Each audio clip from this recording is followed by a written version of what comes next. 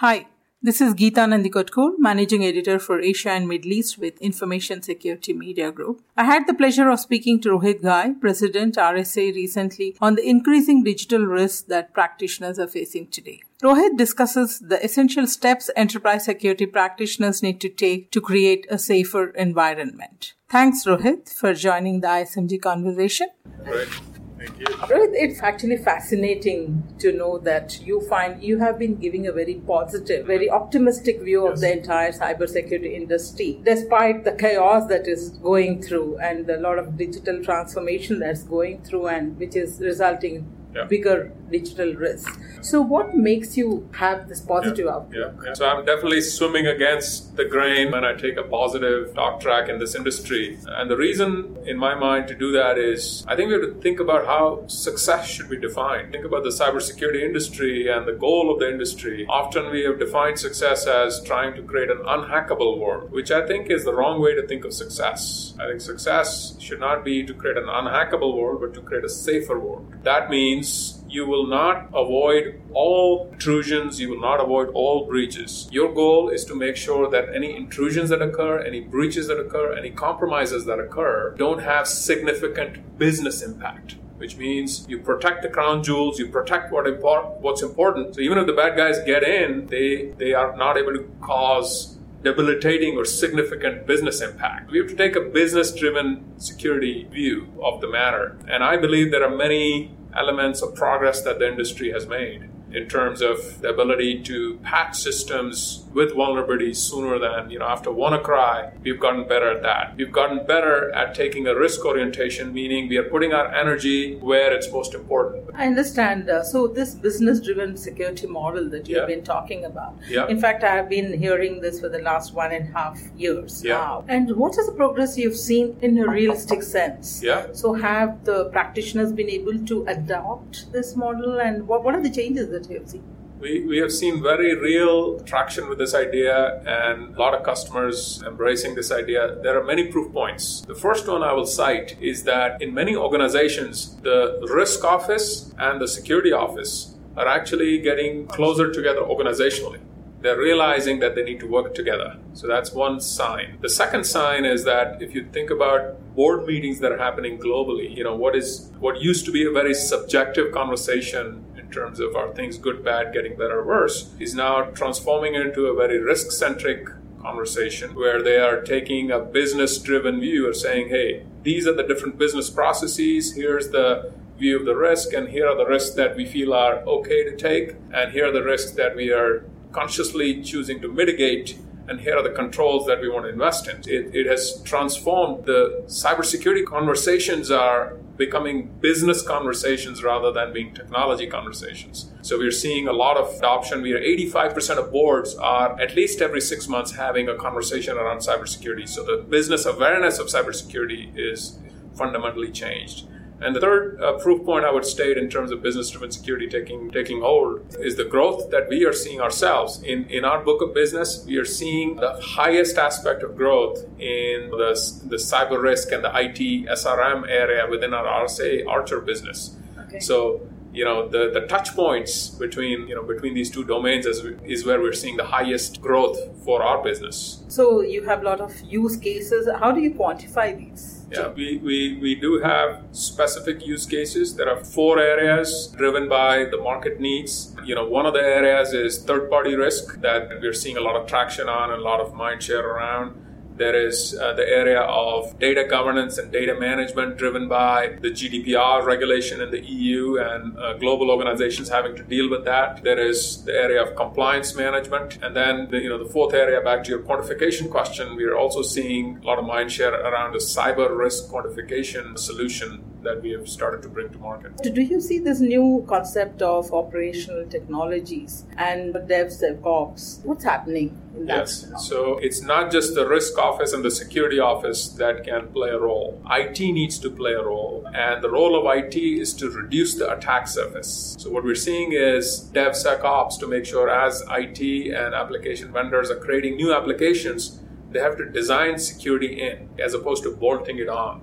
So it has to be proactive thought process rather than a reactive afterthought. That is definitely happening, and we're seeing IT organizations as well as ISVs stepping up to that challenge. The final point I'll make is, in addition, we also believe the users have to get more educated about the cyber risk and digital risk, and they have an important role to play in terms of the responsible use of technology so they don't put themselves in harm's way, or so there's an education element as well. Okay. So that strikes me to ask you about InfoSec practitioners today. So they are living in that fear of threats. Yeah. And you agree that threats are not going to go away. What is that they need to do differently now? I think we have to take a very pragmatic economic view of problems. Security grew up as a very technical field. Green terminals and deep technologies and hacking by definition, and even the white hat hackers, security very technical. There's a lot of pride in being technical and all of that. The reality is, if you think about the breaches and the intrusions that occur, the sad reality is most of them are occurring because of vulnerabilities that are known, that often also have remediation patches available. Why? Because it's an economic issue. They take the path of least resistance. They are bound by the same laws of economics as we are. They don't have unlimited resources. They have finite time. But they are going to take the path of least resistance. Means they are not going to exploit zero-day vulnerabilities. They'll exploit vulnerabilities that are well understood, that are easier to exploit because the exploit kits are out there. It is our responsibility to make sure that we take care of the basics, if you will, rather than be elitist and worry and take a technical approach, which is why a business-oriented approach, a business-driven approach is important as opposed to a technical approach, because technology will not be the panacea to this problem. Take care of the basics. So you rightly mentioned that there's on one side mandates, on one side you have your practitioner, you have compliance, your regulatory, and one side hackers. So amid such ambiguity, what do you think would be a sustainable model for security? Yeah. See, on one side, there is a technology also. Yeah. And as you rightly said, technology is not the solution for everything. Yeah. So how do they balance this convenience versus security? I think that's the quintessential question. That's the balance that is needed. There's a dial that is needed between security and convenience. That dial, so it should not be a static choice that says, when you're logging in, we are going to ask you to be this 20 factors of authentication. That's not a good model. If you're logging in for accessing to the lunch menu for the cafeteria, maybe that's a low risk transaction, so it should not require a lot of factors. Whereas if you're logging into your ERP system and looking at financial data, that requires multiple factors. So, what we believe is, in a risk-based security model, measure risk based on that level of risk, inform your security posture to either be more frictionful or frictionless. So that's the dial that is needed. And we call that risk orientation to cybersecurity. Correct. So where do they bring in this technology? How are they trying to leverage the innovations now that you mentioned your Center of Excellence? Exactly. Great question. So how do you It's the modeling of risk. So this is where things like data science and machine learning and those technologies come to our help. We have in our consumer anti-fraud solution portfolio done machine learning for a decade and a half to create a risk engine. We are not applying that same concept to enterprise security and other places where we are reading all the factors of risk, bringing that into a data science and a machine learning model, which can measure this level of risk. And based on that, then you inform your security controls to either step up or step down. So that, it's a great use case for machine learning. So what has been your experience, Rohit? You've been talking to a lot of customers, not just in the US, but other countries. So where is this gap? So this business-driven approach, it's a very nice concept. But I see there is a serious problem because they are not on the same page. Correct. So how do you, as a technology provider, as a person who is laying the agenda for cybersecurity, how do you? I think the way to bridge that gap, we have coined a term for this gap called the gap of grief, where the business stakeholders were speaking a different language and security and risk operations teams were speaking a different language, and the two could not communicate. And we believe the way to translate and help this communication is to quantify cyber risk in a form that the business stakeholders can understand, which is dollars and cents. So we are investing in this, bridging this gap of grief by allowing two-way communication between the business guys and the operational guys. Number one, quantify cyber and operational risk into business terms. Second, allow the business to tell the operations teams what is most important right now. Because the business folks know, otherwise the security practitioners are operating in the blind. They're being reactive. They're just led by what threats are playing out. But if they were informed by the business priorities to say, out of the 20 projects, here are the 3 that are most important right now for the business. Out of the different systems, here are the few systems that are the crown jewels. So two-way communication is what is needed, and that's how you bridge the gap of grief. But is it happening? It absolutely is happening. It's absolutely is happening. The companies that are embracing this idea of intersection of risk and security, it is happening in a very real way, where we are taking business asset information from your risk CMDBs and putting that into your security tools, and taking security tools and funneling that information into your risk and business tools to surface the cyber risk quantification dashboard. So it is absolutely happening. Going forward, the next 12 months, I think you must be getting your act together and putting up an agenda for the next conference. Yeah. So how do you see these practitioners preparing themselves for a bigger war? Yeah, I think they're doing a couple of things. They're realizing that they have to partner and team together better. So they're enlisting the help of IT as an example. So whenever IT introduces a new technology, security practitioners are seeking their help to make sure they are choosing technology that is inherently more secure or intrinsic security.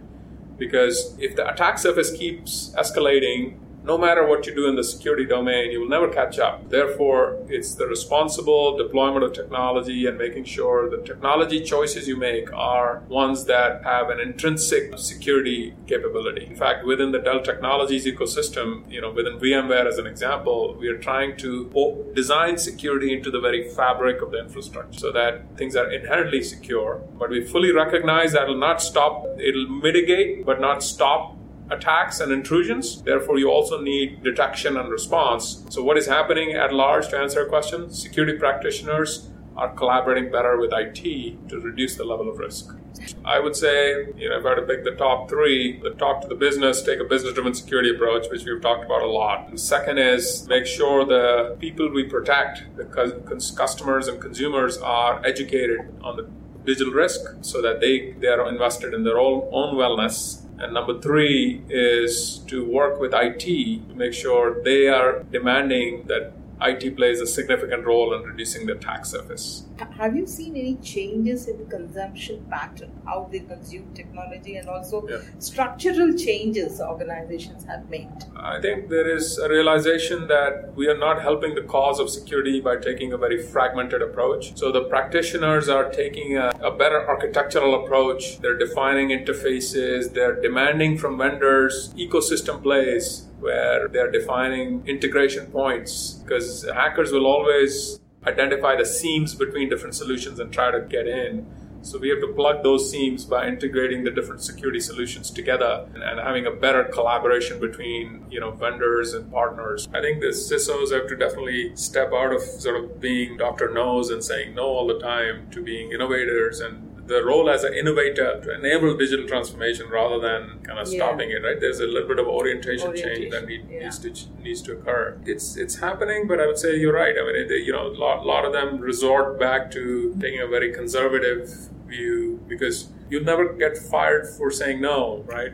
As a CISO. But the reality is the business has to move on, and business priority will always take precedence. So, if you're a CISO that is not enabling the business, you won't thrive. Over time, you need to demonstrate value. Exactly. Right? You'll be safe by saying no for a little bit of time, but that strategy won't work in terms of building a long-term career.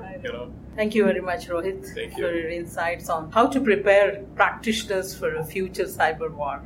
Very good. Thank you for the time. Enjoyed the conversation. This is Geeta Nandikotkur from ISMG. Thank you.